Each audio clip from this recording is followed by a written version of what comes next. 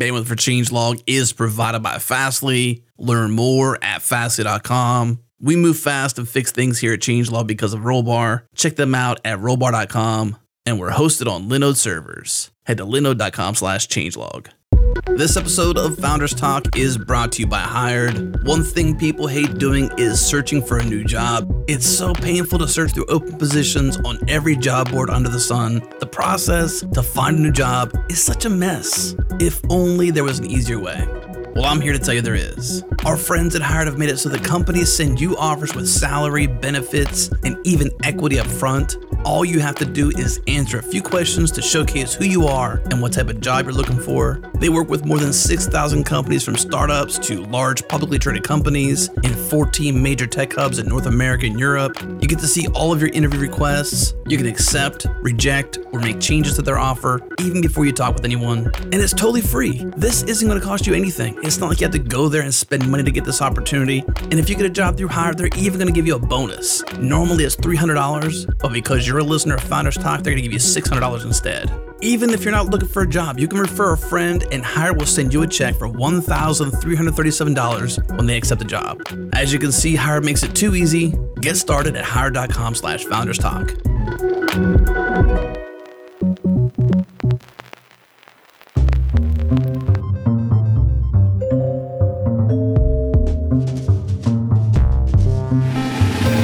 Hello and welcome to Founders Talk. It has been a while. I'm Adam Stacoviak, host of this podcast and editor-in-chief of Changelog.com. Today, I'm joined by Pia Mancini, co-founder and CEO of Open Collective.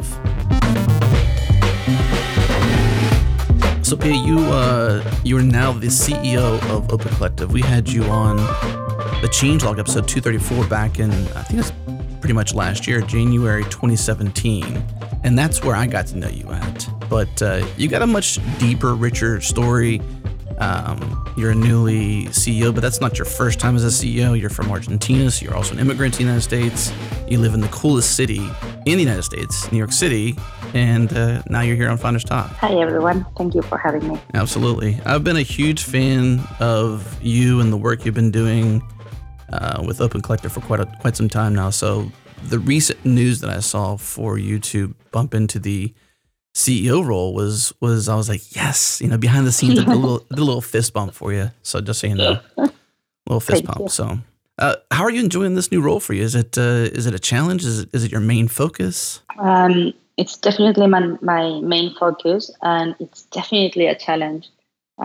This is the first time that I took over a role like this in an actual business. I've been leading organizations before, but in the either political or non-profit space. It's quite a challenge for me from a numbers perspective, essentially getting used to having that. I'm not the most detailed oriented person. So that's a learning curve for me. And I'm super excited to do it. Let's dig into some clarification so that the audience listening to this can kind of have some frame of reference. So currently you're the CEO of Open Collective, but you've got this rich history of activism around democracy. You now call yourself an open source sustainer.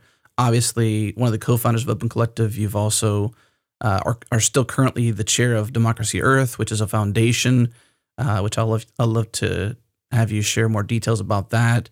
You're from Argentina, but you were doing some interesting things like for a while now. How far back into your past do we have to go to kind of find what might be the thread of the beginning to where you're at today? When it comes to activism, pretty far back, I have to say. I started the first organization with some friends called Interruption that still exists. That is like interruption. Back when I was, many years ago, in 1999. And that's a long time ago. That's a long time ago. I went into the military the year before that. In 1998, I went into the United States military. So that's been a long time ago for me. So I know for sure that's a long time ago for you. That's a while. Yeah. Yeah. I was pretty young. And we started this organization in sort of fair trade and responsible consumption and we started working in that space. And then very soon after that, I moved into politics pretty much straight away. And I've always been involved in politics from different spaces and different kind of areas. I started, doing in think tanks and more traditional civil society spaces. And then I moved into government. I moved into campaigning. I did campaign management for several pretty big campaigns in Argentina. And then from there, I moved into co-founding our own political party and then running for elections myself. This was in 2013. Wow. Yeah, that was fun. What is it about politics that gets you going? Like, I mean, some people get into it, some people don't. What is it about politics that gets you going? For me, it was a couple of things. I guess deep down, it was a sense of responsibility in a way. I come from quite a privileged background. I was always able to travel. My family, both my parents are self-made, but they did very well in life. And we always traveled. I could, I was able to do internships and work for free in order to gain experience. And I studied in a very good university, what I wanted to study. So I felt very, very privileged. And I always had this feeling that I had to give something back.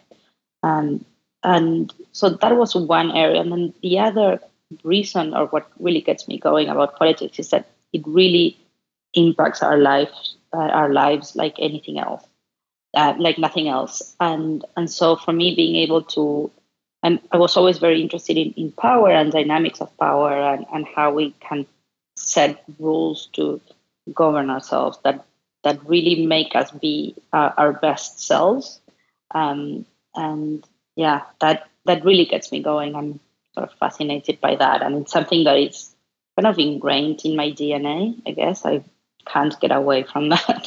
Like no matter what you do, yeah. to like say, Open Collective, for example, like you're still kind of getting into politics in a way because you're abstracting away the business and the banks and the LLCs and all the minutia and providing a clear path to organization for some folks around the world. And that's to some degree political. I believe in general that there's 3 ways of achieving systemic change, like changing systems in really sort of massive scale.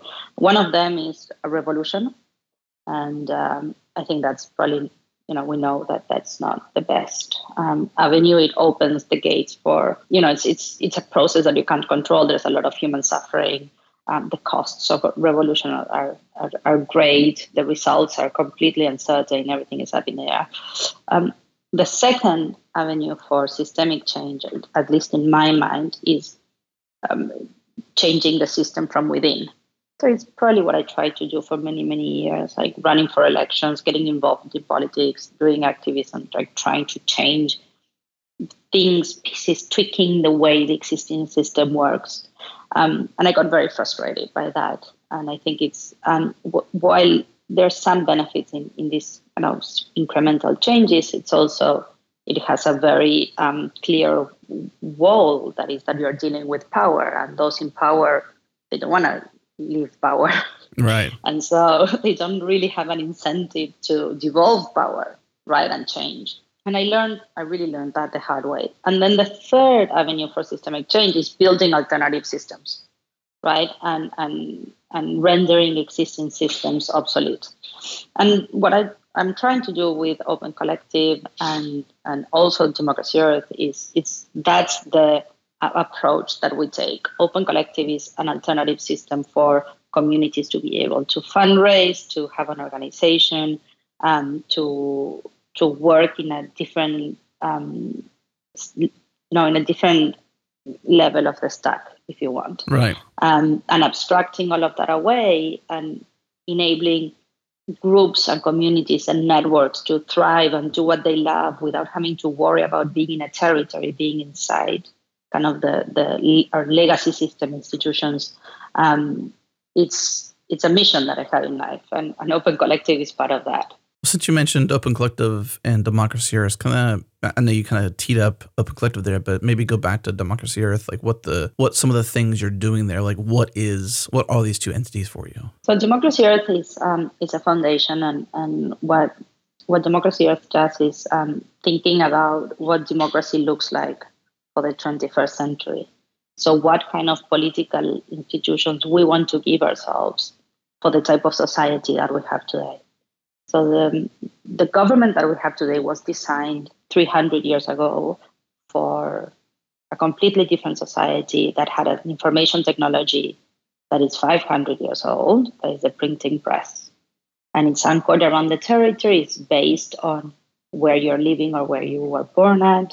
And DemocracyEarth is what it does is it imagines what political institutions, what's the democracy that we want for the technology that we have today, for the society that we have today, for the communication technology we have today.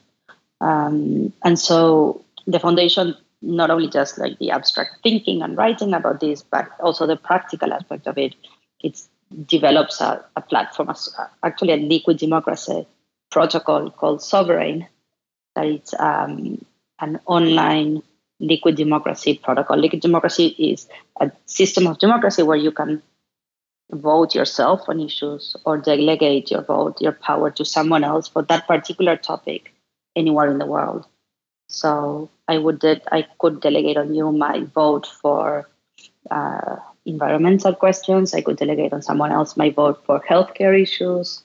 I could delegate my vote on someone else for all matters regarding tax reform. And it doesn't really matter where they're from or if we are living in the same space.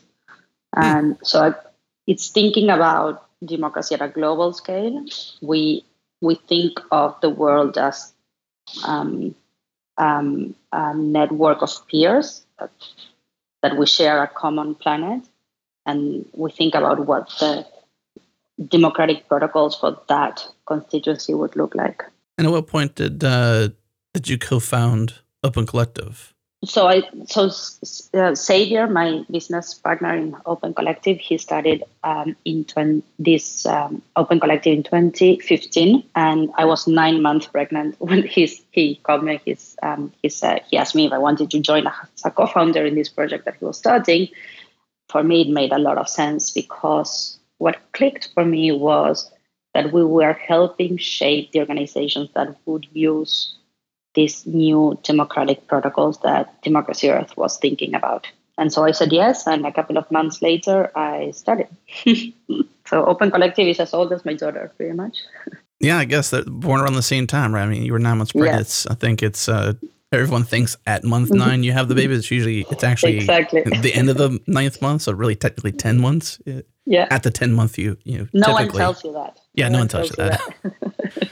I mean, that's it. I mean, this is a first, I believe, for me to be in this position to have a conversation like this. One, for a woman CEO, and then also a mother and an immigrant. That's just intense for me. Like you've wrapped up. There's a ton of different directions we can go. So obviously, take us in the directions that are most appealing to you. But you're a co-founder of this thing. You've done DemocracyEarth. That's interesting that you say that the reason why you were motivated by Open Collective and what it was doing was because it was allowing organizations around new political protocols that you were helping develop.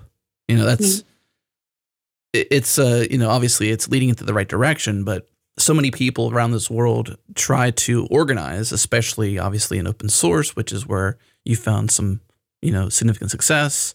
Obviously in localized meetups, whether it's technology based or not, you've got people who are trying to organize or self-organize, and it just is painful to create an entity just to do things, and that's, in a nutshell, to some degree, what Open Collective provides is a platform to be able to have a front end, which is the people and community, and some sort of back end where you have either, a foundation or I think you call it a fiscal sponsor. Is that correct? Mm-hmm. So something like that behind the scenes to allow money to be transferred to enable things to take place, and to organize and sustain things. That's it's an interesting, it's just an interesting direction. But maybe speak to that, since you said that the Open Collective is your daughter is roughly the same age because same time frame. Like what was that for you? I mean, obviously, is that your first child, and that's a new thing for you? Gotta be scary. Yes, Roma is my first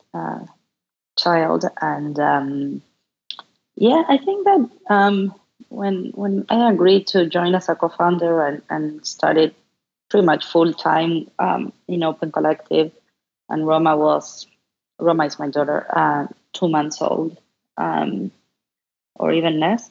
I think I didn't really know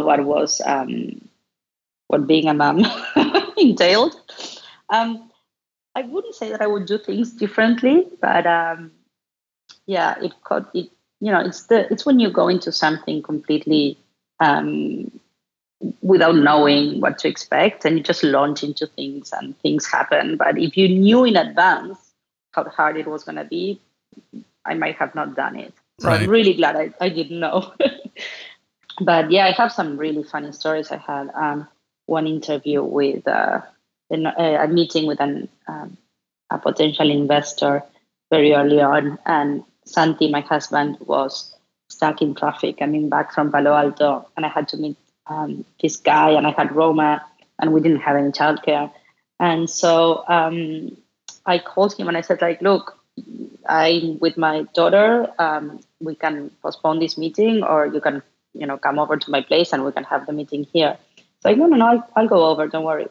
And at one point, I was pitching Open Collective. I was showing him the platform, and Roma was like a bit fussy, and I had to give her a bottle. So I just looked at this guy and I said, like, do you mind holding her for a moment? So wow. He was sitting there with my daughter while I was like, preparing her bottle and pitching Open Collective at the same time. And he left saying that he was absolutely sure that he wanted to invest. No doubt. Yeah, it was funny. He was a really nice guy. I've done a couple of things like that. She's been around every call, every morning stand up. I don't know. It's like it works. You just do what you have to do and make it work. What do you think the biggest challenge? Obviously, I'm pretty sure you've been a CEO before, based on my research. Is that correct? This isn't your first time. Oh, a CEO of a company? Yes, it's the first time. Oh, this is your first time. Okay. So, new mother, growing, so still evolving, still, making your mark with Open Collective. Like it's not, it's obviously doing good, but it's not like it's, I don't know how to describe it. You know what I'm trying to say? You can say we're growing. Right. Yeah. You're still attaining stability. It's exactly. Ups and downs, and every day is different. Every month is different. Every year is different. So new mother, new CEO, what are some of the biggest challenges you face today? I guess with those two roles upon you. I mean, they're both huge roles. I don't think I face like particular challenges from the motherhood perspective. I am my partner when I got pregnant, my husband, I sat down with him and we agreed that this was 50-50 equity on our daughter. And that that's something that's a rule in my house. So we really share all responsibilities. I would say at this stage that Roma is 2.5 years old and she's pretty independent and like has her own organization and school or nursery school and things like that. It's easier. I think it was really harder on me when I was breastfeeding, and that's very challenging. I remember we started working at this office space that the bathroom didn't have a plug, so I couldn't pump, right? And I didn't want to stop breastfeeding because I was working, and I didn't want to stop working because I was breastfeeding. And so I had to run out of the office to my doctor's office, that he would lend me like a room to pump for half an hour and then go back to work and things like that. Like the world is not super prepared for these situations in general, or the office space. And I think that was the most challenging thing for me, like having to come back home really tired and put Roma down and pump while I was answering emails. Like all of that, like the first 4 or 5 months are hard, are very, very hardcore. after that, everything is like, at least for me, everything has been much easier. I'm sitting here listening and completely empathizing because I'm not sure when Remo was born, but my son Eli was born in March of 2016. And so I think they're in similar age, at least. My son's just under 2.5 years old. So they're in similar neighborhoods. And I can totally relate that, the first few months are absolutely hard. So super challenging, They need your attention. They can't walk. They can't do anything for themselves. And, you're trying to keep doing, but then also, doing your responsibility as a parent. And it's just like, it's just probably the most challenging parts of a parent's life is those first, 6 months to 9 months of the child's life. For sure. But it also gives you an extra energy, like an extra, creativity. I don't know if it's the hormones or what, but it's like you have that, you go into a different gear. Like you just keep pushing forward. I don't know. There's something that kind of makes you, just shift gears into that extra thing, and you can do it. So yeah. Also, what I found mostly with motherhood is I don't have time for BS, essentially, like at all. Like because I have very little time to waste or to spare. So I became really good at saying no to things and just really cutting loose things or situations or people that I didn't have time.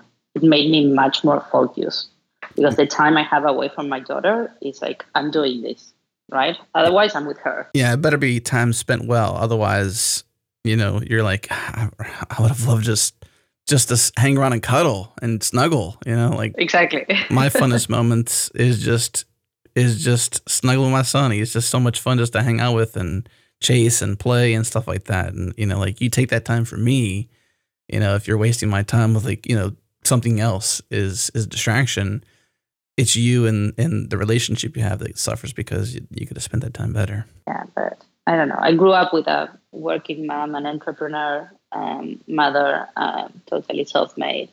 And so for me, it feels very natural. And now she's at the age that she started to complain that I'm going to work, but she's been used to that. And I also travel a lot. She's used to me traveling, but every now and then she gets not happy about me leaving. And so I just have to explain to her that I love what I do, and then one day she's gonna find something that she loves, and she's gonna love her work, and she's gonna do something that is meaningful for herself. And that's really the only thing I can tell her, because then I'm just gonna go and do my job, which is what I want to do.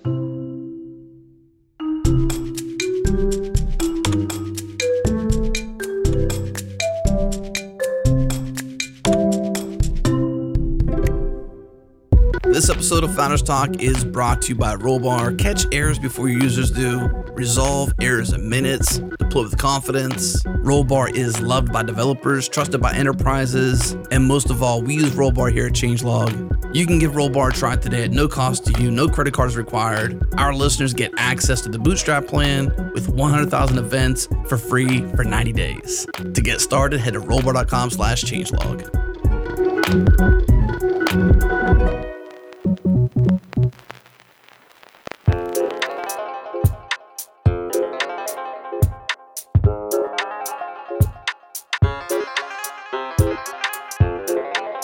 In 2016 was when you were asked to co-found Open Collective.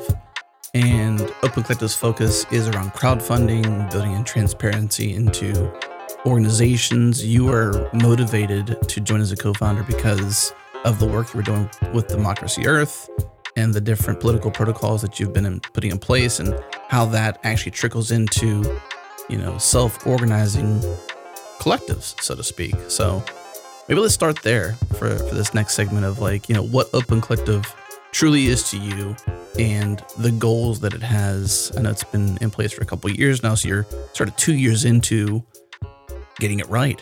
And I think when we spoke to you on the Changelog, we talked a little bit about this, about, just finding your way. You were still discovering what it should be. And I think now you may have a better perspective. So where are you at? I think that the way we think about collectives, we see them as new human and economic units, right? We see the collective as the new economic unit that exists in the world, and it's the community. And the community doesn't fit the assumptions that the financial system has of how organizations should operate. Our system thinks of organizations as corporations, whether for profit or non-profit, it doesn't matter.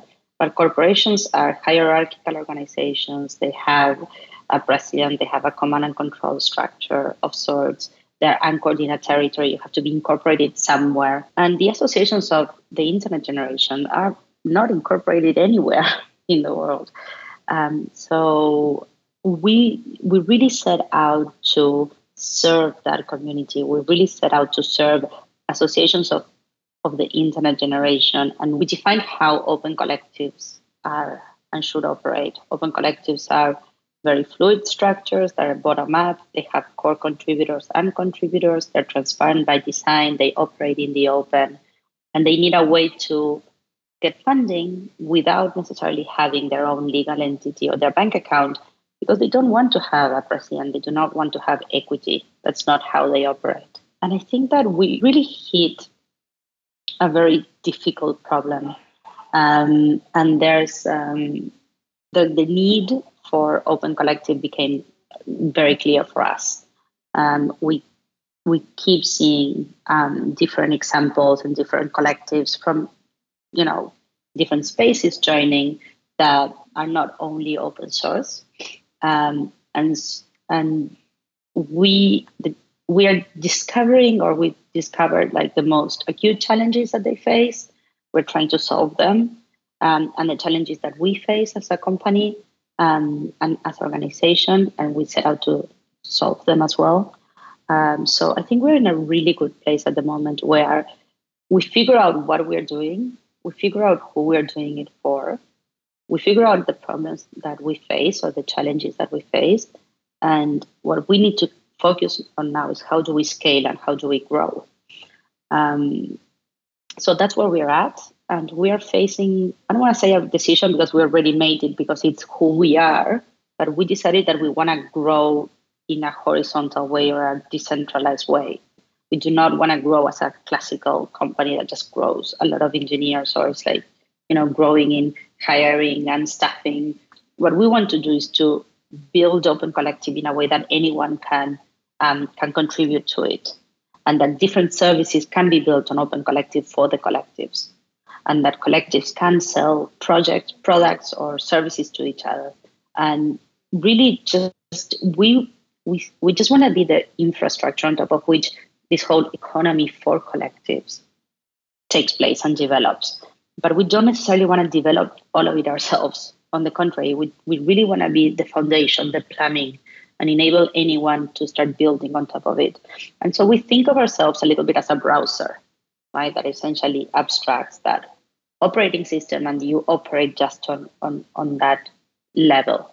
And we want Open Collective to be the browser for all of the collectives and their interactions and their growth and how they thrive, and to take place without worrying about the government, the operating system, the fiscal sponsorship, the money, etc. That's the hard part, right? I mean, if you've got sort of like ad hoc organizations that form around an idea or an interest or a community, someone's not really that interested in saying, hey, I will go ahead and form the LLC and kind of essentially take on all the legal liability. And then that means they've got to deal with taxes. And I'm just making the assumption based upon my experience here in the US, because that's where my frame of reference is. But those are a lot of truths for organizations, and what you're doing is allowing them to organize around either. I think now you're now 501c3. Is that right, or what's your status now? So Open Collective is a C Corp,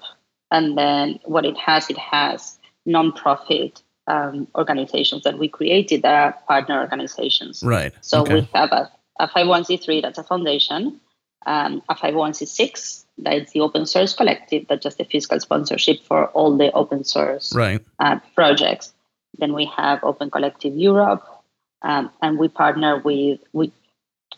We started seeing people taking on Open Collective hosts and starting Open Collective hosts, so fiscal sponsors in different countries. So Open Collective Mexico, Open Collective UK, Brussels Together, Open Collective Paris. And that's what we want to, that's how we want to grow. All those organizations are not ours. We don't control them. They're like chapters of what we do. It's just people that are interested in the same mission, that want to join our mission. And the way to do it is by creating a host organization. So, for example, Open Collective Paris is the fiscal sponsor themselves of all the collectives in Paris that are around civic tech and that are interested in the civic space, specifically civic technology. So they are the host, they manage, they deal with the taxes, they take their fee for doing it, but they do it on the Open Collective platform because it enables them to do all of this in a transparent way, which they wouldn't be able to do otherwise, or it would be more cumbersome for them to do otherwise. Right. So you got a C Corp that you formed to operate Open Collective, the platform. And then you've got your own 501c3 and 501c6 foundations here to act as fiscal sponsors so that those organizations out there that want to organize without having to do that step, because you're doing it for them, can utilize you as a fiscal sponsor or bring their own if they have one already. And then in the other mission, you've got, hey, if you want to be a host in Paris, France, or home country Argentina, or somewhere else, someone in those areas can reach out to you and say, hey, I want to be a host. Can I be a host? And then you allow that. And then they're a fiscal sponsor available to those people in that particular localized area. And so the platform Open Collective acts as this sort of a front end to all these sort of foundations and different legal entities in certain areas to provide the necessary back-end plumbing, right? Yes, that's exactly right. That's exactly right. And even existing organizations, for example, that are not Open Collective dedicated. So Women Who Code, for example. Women Who Code, they have their own 501c3, but they manage 72 Women Who Code meetups around the world on Open Collective. TechSoup, for example, is coming on board to manage their NetSquare groups around the world on Open Collective. So it's a way of also existing organizations that replicate very fast in different cities and in different areas, because there's an idea, it replicates very quickly. Someone else takes it on, they study in their own city. So a way of keeping all those ecosystems sustainable and being able to create those larger networks, they use Open Collective to do that. When someone's listening to this and they're thinking, okay, it sounds like I can go on here and I can form an organization, or I can someone come on there as an individual organization? Let's say I'm a community of one, or at least one so far. Yeah, absolutely. You can host your own collective yourself. We have, for example, the Django Girls group in Marseille. It's this girl that's self-hosting her own meetup. There's 3 or 4. Or her meetup it's not super big, but their budget is small enough that she can host it in her own bank account.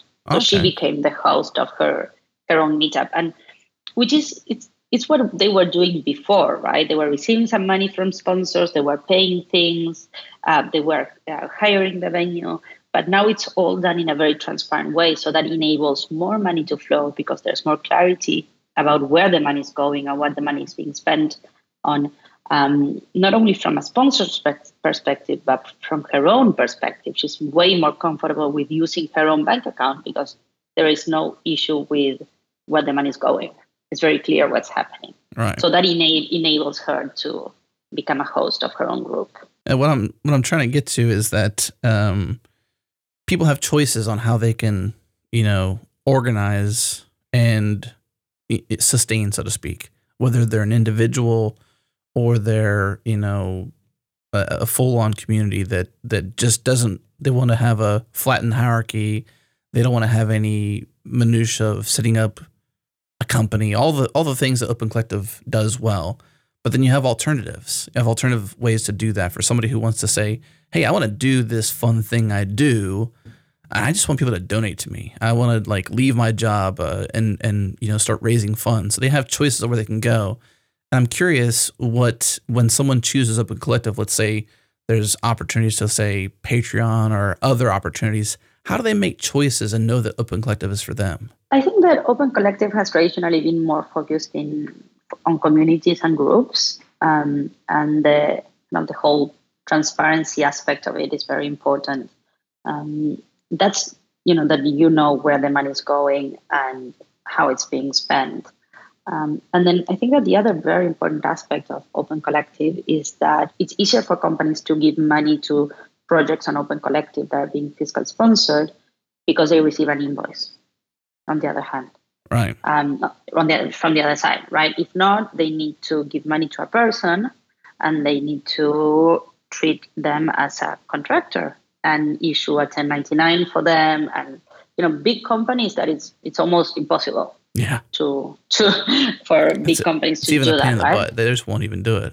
They won't do it, and so we are seeing companies now asking developers. This has happened very recently, asking developers to open a collective because they want to give them $5,000, but they can't give them $5,000 directly or on Patreon or on anything that it doesn't have a proper invoice for them to process this internally. That's true, because you need some sort of entity to send an invoice from, because otherwise it's, hey, this invoice is from me, Adam Stakoviak, and you give me some money. And they're going to say, well, I can't because of the legal issues of like 1099 or just the complexity. They'd have to involve certain departments or whatever. There's just too much red tape. Gotcha. Oh God, and some companies are like, it's like dealing with governments. Yeah. They're vendors. You have to become a vendor. Yeah. And do purchasing orders, and God only knows. And so Open Collect, like the fiscal sponsor, takes care of that. It's not that if you receive the money through Open Collective, you're not going to receive a 1099. You are. It's just that the sponsor is not doing it. Your fiscal sponsor is. Right. So not the company is not doing it. Your fiscal sponsor is. Right. You're making it easier for someone to give you money without having to be obligated to deal with the legal things. And that's what the fiscal sponsor does. And that's also why that fiscal sponsor has a fee, because it's not so much to, maybe in some cases it might be to actually make a little bit of money or just maybe cover expenses to deal with being a fiscal sponsor. But there's a responsibility on their part to do what they need to do legally, which costs money. And that's why there's probably I'm not sure what the fees are, but there is a fee. So people may be surprised, like, oh, hey, I thought this was, free and open. Yeah, exactly. Well, nothing's totally free. Yeah. And different fiscal sponsors, so we call the fiscal sponsors host organizations in our lingo. The different host organizations have also different fees. So, for example, an organization that can maybe provide their collectives with branding may charge a fee. An organization that provides their collective with training might charge another fee, right? Because what they're giving them is it has a lot more overhead. And also depends on where they're at. So Open Collective has a 5% fee across the board. And then the host organizations that we create and manage have another 5% fee. But it really depends on your host organization. Yeah. And I'm sure everyone has different rules and details. So it's just part of how things work.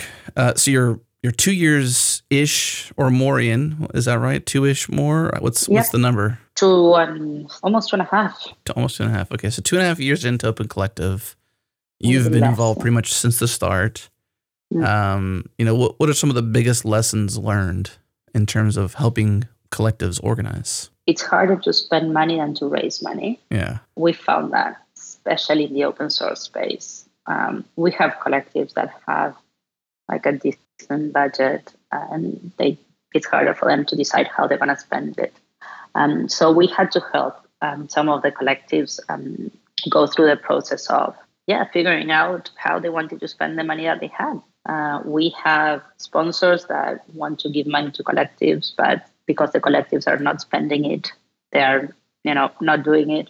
So there is a lot of money out there for this, and sometimes it's hard for such distributed organizations, especially when this is like your craft, your product of love, your passion project, to decide how you're going to spend that money collectively. Yeah. because it's not, you're not yourself as an individual. We've been working in a couple of features to help in that area, to sort of add transparency to what's okay to expense to a collective and what's not, and things like that. But by far the most successful collectives are the ones that are spending their funds. Well, it's kind of like the point too, is like one of the reasons why it seems to me that one of the primary drivers of forming the collective on Open Collective is to be able to raise funds. And so if that's your motivation, you have needs, right? That's going to cost money. So you need to find ways to raise money to be able to spend money. And the cool thing about Open Collective is it helps you do that transparently, sending invoices, all of it's available to the whole community and the general public as well. And, you get into a position where like, hey, I got to spend some money, but I don't know how to spend it. And on your part, you're trying to create a successful platform. So you've got several problems, right? You've got the problem of one, creating the software, which is hard. Community, not fun. which is hard. And then you've got all this work that goes into attracting collectives. And then unless they're actually successful, then you're not successful. So just growing by one more collective doesn't help you unless that collective is successful. And so you've got to now put in the work to make them or help them become successful. We need to help them activate, essentially. Okay, good term. And so receive the money, look for money, which is also non-trivial, then receive it and use it. So it's a full cycle. Yeah. We study, or we understand the cycles of a complete collective, an active collective, when they actually did all of these steps. They raise money, they spend it. Because that's how you start having functioning, sustainable organizations. You're absolutely right. The challenge is to set the software. The legal and financial aspect of it is also a challenge. Payment process is a software that uses several payment processors, or that involves money, it's also a different pain, because in the world of PayPal, we're all sad. Mm-hmm. And then once we set the infrastructure up, we reach out to the collectives. They see the value in what we do. They come on board. Then they need to activate. So it's quite a process. But we're becoming better at helping them through the whole process, the whole cycle we're at the stage where we have collectives in all these different steps, and we are figuring out and designing features, etc., to help them in that whole cycle, which is great, because now we're seeing the process in its entirety. What is your focus now? I mean, you've come on as CEO recently. I think I checked into some of the things you've done. I think you have this pretty interesting thing. You have an investor update once a month. The last few have been by your other co-founders. You did the latest one. That was, at least what I can tell. I think it's pretty interesting because while those are sort of focused on investors, it's interesting to see that as like hey, here's kind of like a heartbeat of like how you're operating. It's like you could do a health check by reading up on like the last 6 months of those pretty much. And I love that they're Absolutely. open. For one, it helped me research easily, but two, it just goes back to the model of transparency, for you as well. And also because that's how we want to grow. We want to grow, we want to have more host organizations, more people doing Open Collective chapters around the world, more developers building features for collectives on Open Collective. And so being open and transparent it's not only who we are and how we've done everything before, but also we see it as fundamental to the way we want to grow this project. We wouldn't be able to do it otherwise. So it's very important for us. What is success for you then? Like when you do a startup, and I'm not sure if it would consider this, in traditional terms, a startup. It is a C Corp, obviously. You do have to be profitable. You do have to pay people.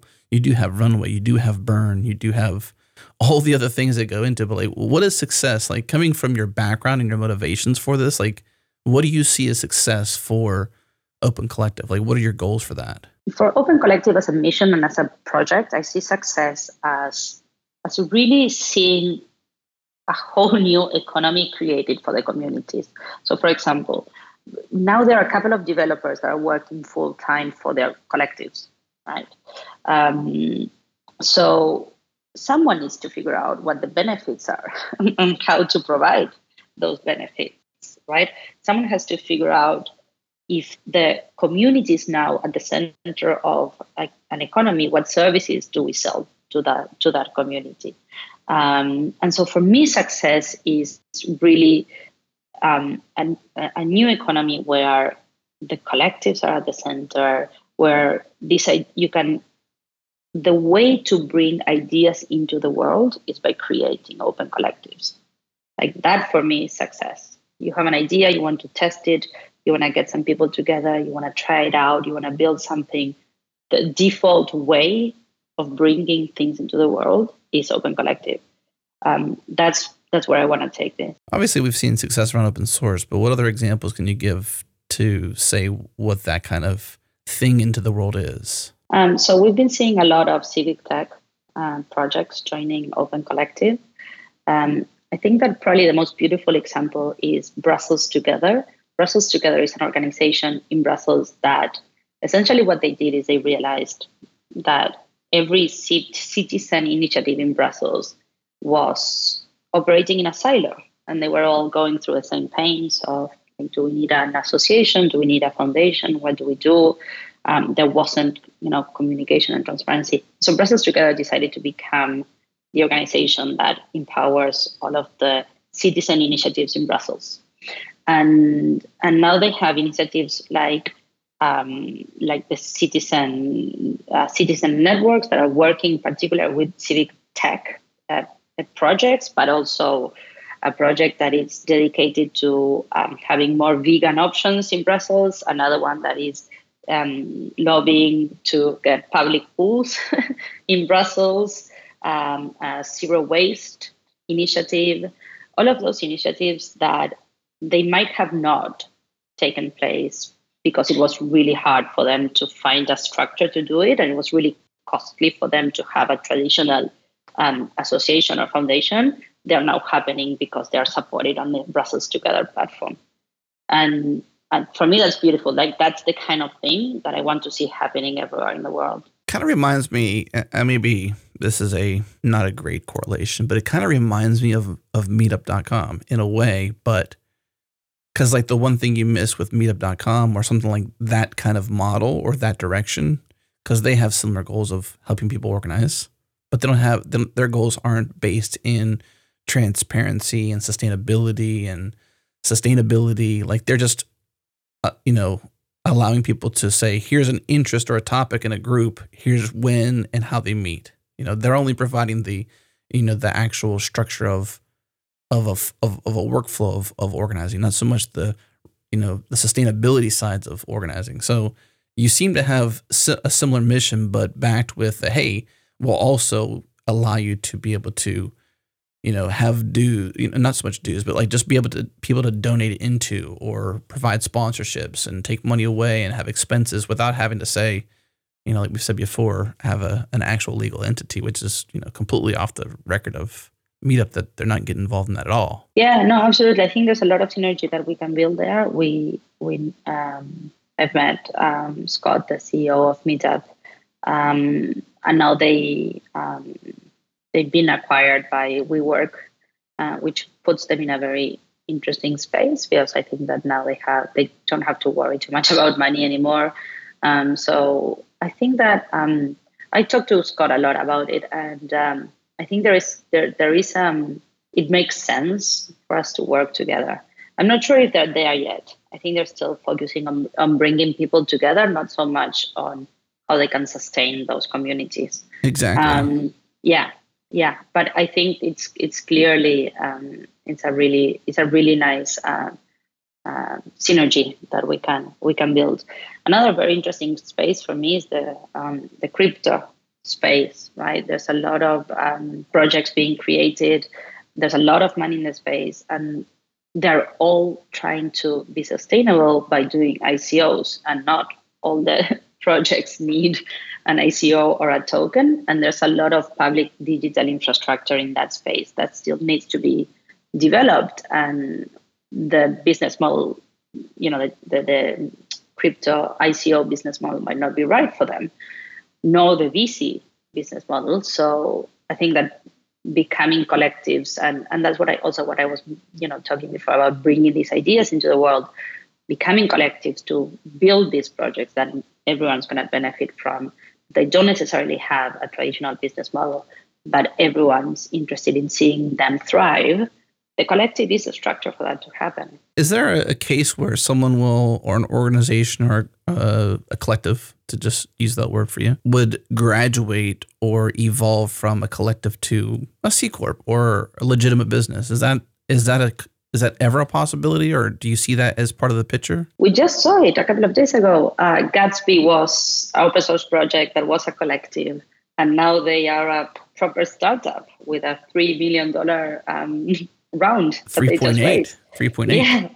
So it's amazing. I didn't even connect that dot that they were a collective graduated to, a full-fledged seat. Yeah, I don't think they were graduated. They were a project. They had their collective. They had a little bit of money, and now maybe it helped in that transition, or maybe it helped them think that maybe being sustainable was something that they actually wanted. So yeah, I mean, I use the word graduate simply because that's just a graduation. It's just a natural flow, not so much like that's their. I just think it's interesting that you can have an idea and leverage and utilize something like Open Collective to, organize and sustain and raise funds, do it transparently, do it in a way that's trustworthy to a community, and provide a healthy ecosystem of growth until you can make a choice on which direction you should go. Like in Gatsby's case, for example, they were probably happily as an open source collective doing open source work on GitHub and providing value back to a community. And then at some point they were like, hey, things have changed. We now have a new opportunity, but had it not been for the abilities they were given by being a collective, they may not have gotten to the point they're at today, at least sustainability-wise, organizational. Yeah, no, totally. I think that the overhead of having an idea and testing it, or starting to build a community and being forced to have a legal entity and have equity and ownership and like hierarchical structures, it pretty much kills your idea. It's really difficult. Like the bar is just simply too high. So for us, like paying taxes on money is not fun. That like, let's say you didn't fully earn, but you have to act as if you did fully earn it to the IRS, because that's how the basic operations of an LLC is. It's a pass through to, the owners of it. So you're going to say, even if you're leaving that money in the bank account, you're going to see it on your tax bill at the end of the year. So it's like, I don't want to deal with that. Yeah. And not even just going that far, even having to talk to lawyers and accountants, to say, like, I mean, I don't have anything against lawyers and accountants. Right. Well, maybe a little bit, maybe not, but, That's a different podcast. Exactly. But it's really hard to argue that these projects, that's where they need to put the focus, right? Right. It's a non-starter for many of them.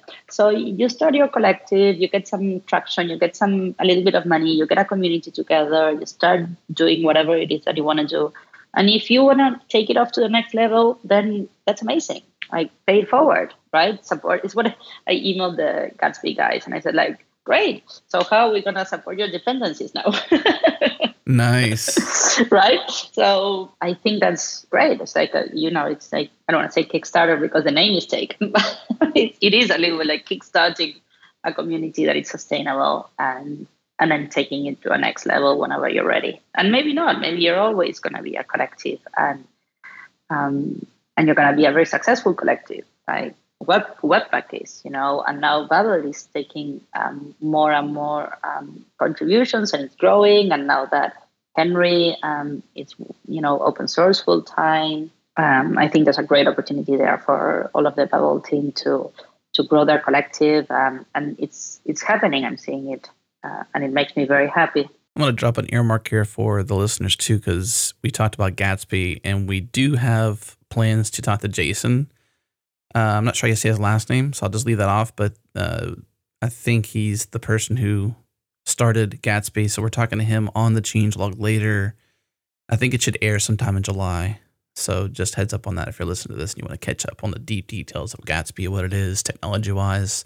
We'll probably talk a bit about their path to sustainability and ultimately growing into a company too. So earmark that. But we only have a few more minutes left, but I did want to talk a bit about revenue, and not so much to the fact that like, hey, how much money do you make, but mostly around the pains of finding investors, dealing with runway, dealing with burn, hiring people, giving them, autonomy to do well, but at the same time, like still focus on the mission of the company so that you can, actually have more revenue coming in. Can we talk a bit about some of the numbers there? I'm kind of keying off of, I think it was, I believe the way you pronounce his name is Xavier, right? Mm-hmm. Mm-hmm. I think it was the February update. He mentioned, and I'm just going to use this number because it's a good round number. It's easy enough. 100K in donations, and you all have a 5% cut of that to operate the platform.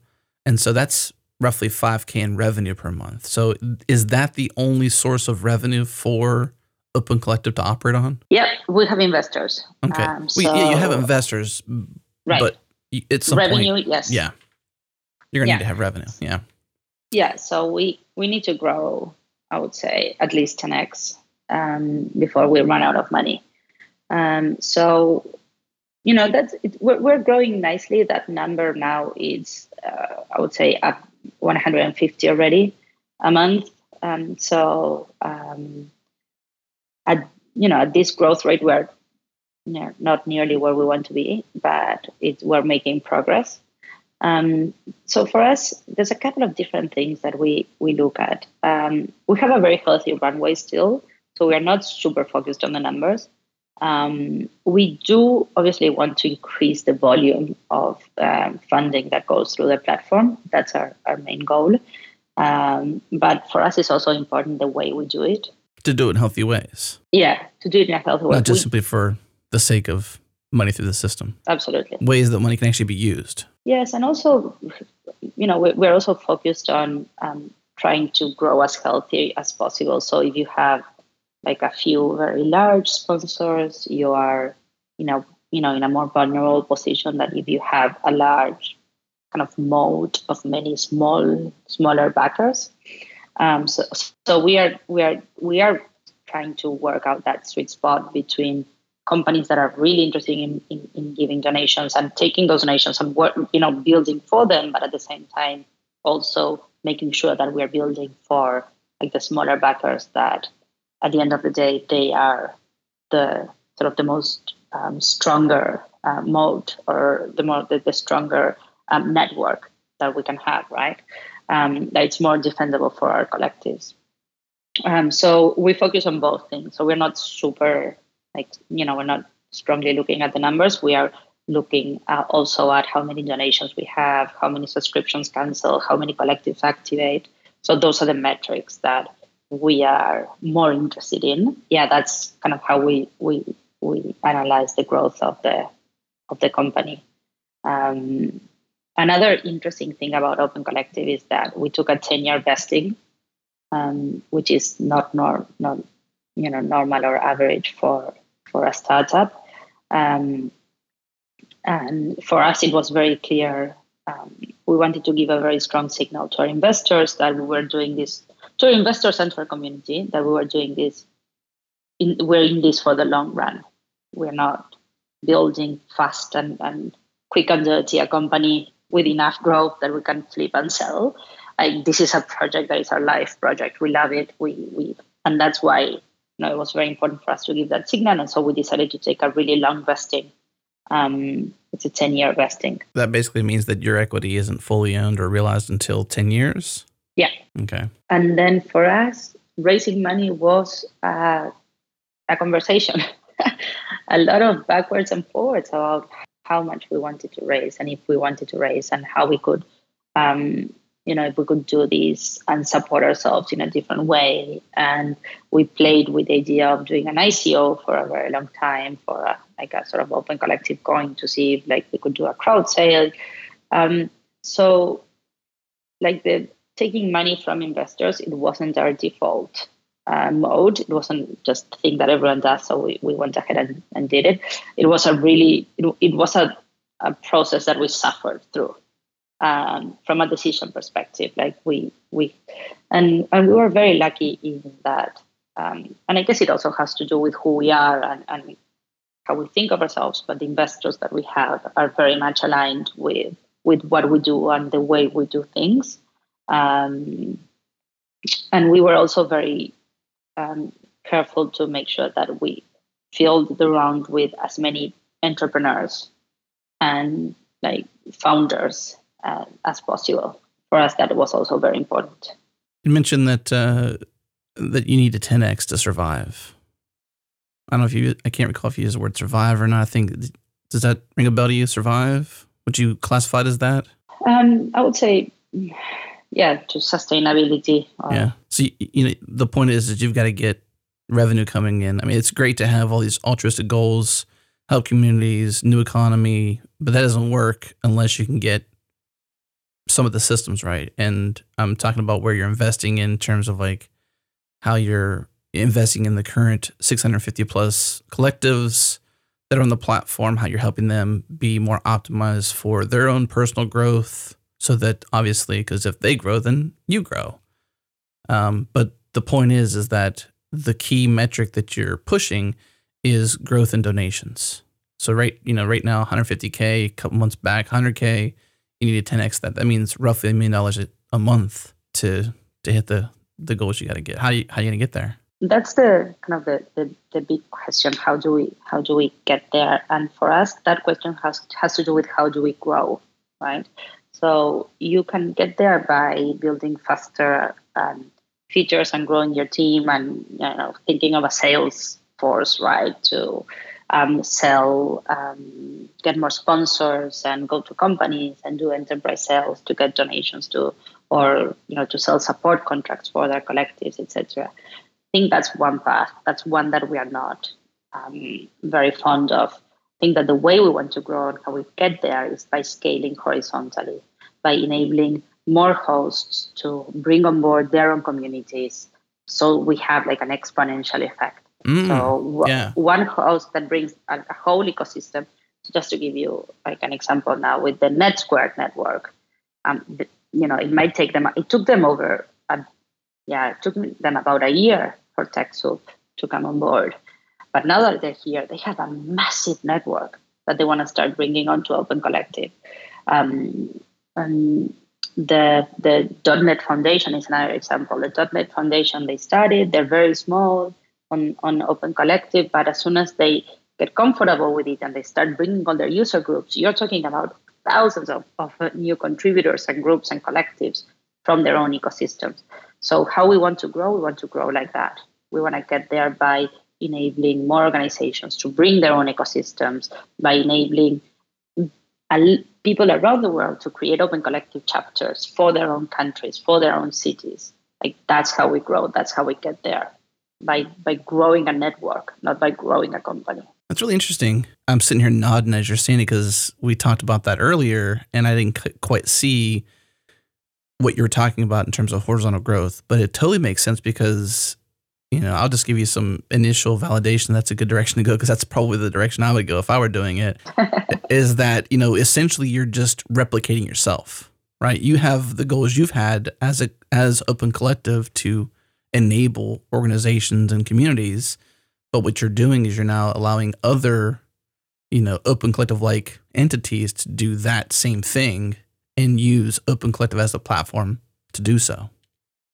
And they've already got the networks and relationships and all that stuff and all the trust. You don't have to go and do all that work. You just say, hey, trust us as a platform and we'll go together. And we are transparent and open source, and our investors have data published monthly. So trusting us as a platform it's easier because of who we are and how we operate. But for us, that's very important. And yeah, absolutely. It's about providing the plumbing for anyone to be a host, for anyone to be an organization, for anyone to bring their own networks here and manage them in a transparent way, in a horizontal way, in a very bottom-up way. And that's how we're going to grow. And the same thing we are, when we choose, we have a very limited engineering resources. And when we choose how we spend them, how we use them, we want to use them as to build Open Collective in a way that anyone can build an Open Collective app. So an app for collectives, right? So really build figuring out the type of API that we can build so anyone can kind of build plugins for the collectives, right? And maybe it's someone who wants to build an ad network, for example, for Open Collective, for collectives, and one that doesn't have any third parties. They just create a network and they offer the collectives. They pair the collectives with companies that they know, and they build that on top of Open Collective. And that's what we want to do. We want to enable all of that to happen. And that's how we get there. And obviously, the platform itself being open source is a pretty key component to that, because if it wasn't, then it might be a little harder for you to onboard contributors or just, general interested people who want to just help. That they can now see the code base, they can get involved, they can play a part essentially in building the platform. Yeah, absolutely. It's not only about being open source, it's about being open source and open to contributions. Mm-hmm. Yeah. Right? That's super key. Yeah, there's a big difference there. You can see my code, but you can't contribute. That's way different. The API is nothing. Right. So we need to invest time and resources into building Open Collective in a way that is open to contributions, and we are investing that. That's our path to growth has to do with that also. You got a lot of work to do. I mean, that's yep. I can just see, not so much how small you are. I can see the size you are and all the different directions you can go.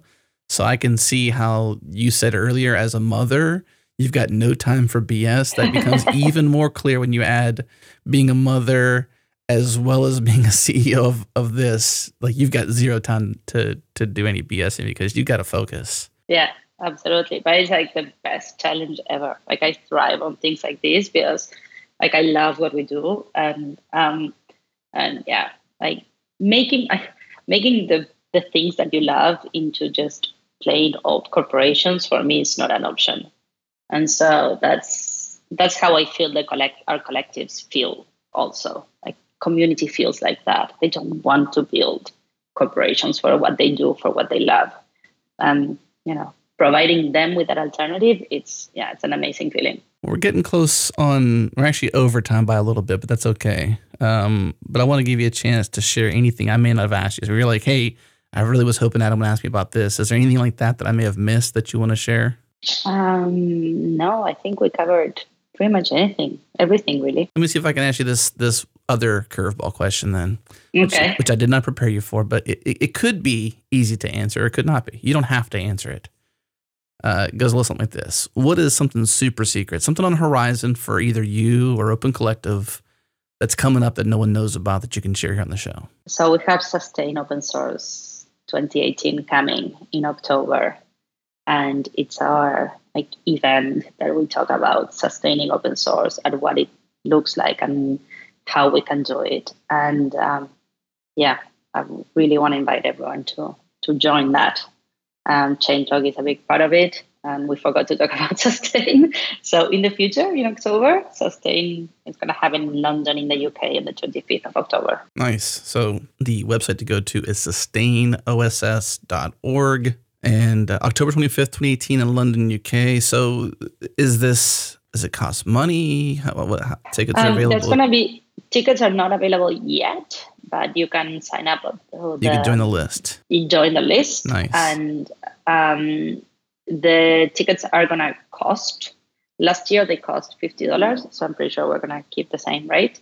But there are also sponsorships for the tickets and a travel fund. And for companies out there, if you want to support Sustain, this conversation about open source sustainability, there's already a way to support the travel fund and the scholarship fund, and also childcare fund, obviously. I'm glad to mention that, because I had that in my notes, but I didn't mention it. I was going to ask you about Sustain. We were there in San Francisco last year, and we were looking forward to playing a part, but it's hard for us to go across the ocean for things. We got several things happening this year, so we're going to miss, I think, this year. But I'm sure there's going to be somebody there that we can have represent us from at least changelog's perspective. But it's been a blast to be a part of that too. It was that first one at GitHub HQ was just like very small, very intimate. You know, it was just the right kind of recipe. You couldn't have done a better job. It was absolutely perfect as the first version. It was like the beginning of something, right? You see that kind of kernel there. It was great. It was great. I had a blast. I can't a wait one-day event for open source sustainers. That's no keynotes, no talks, no slides, just good community, intimate discussion, deep dives, breakout sessions. That was a lot of fun. All right, Pia, thank you so much for joining me here today. It was a pleasure to dive into your history. Thank you for, sharing parts about your past too, and, areas that may be vulnerable to you. Just really appreciate you sharing like where you've been, the lessons you've learned, and what you're doing with Open Collective. So thank you so much. Thank you for having me. It was a great way to end my week. All right, thank you for tuning in to the first episode back of Founders Talk. I can't believe this show was on hiatus for 5 years. That's crazy. I'm just so excited to have it back. I miss these conversations. I miss these stories. More importantly, I miss sharing it with you. And do me a favor. If you like this show, share it with a friend. If you're in an app where you can rate it, go rate it. If you know how to tweet a link. Whatever it takes, share this show with a friend if you liked it. We've got many more episodes coming up that you're going to love, so stay tuned. And of course, thank you to our sponsors, Hired and Rollbar. I also want to thank Fastly for our bandwidth. Head to fastly.com. And we catch our errors before users do because of Rollbar. Check them out at rollbar.com. And we're hosted on Linode Cloud servers. Head to linode.com/changelog. Check them out. Support this show. Thanks for tuning in. We'll see you next week.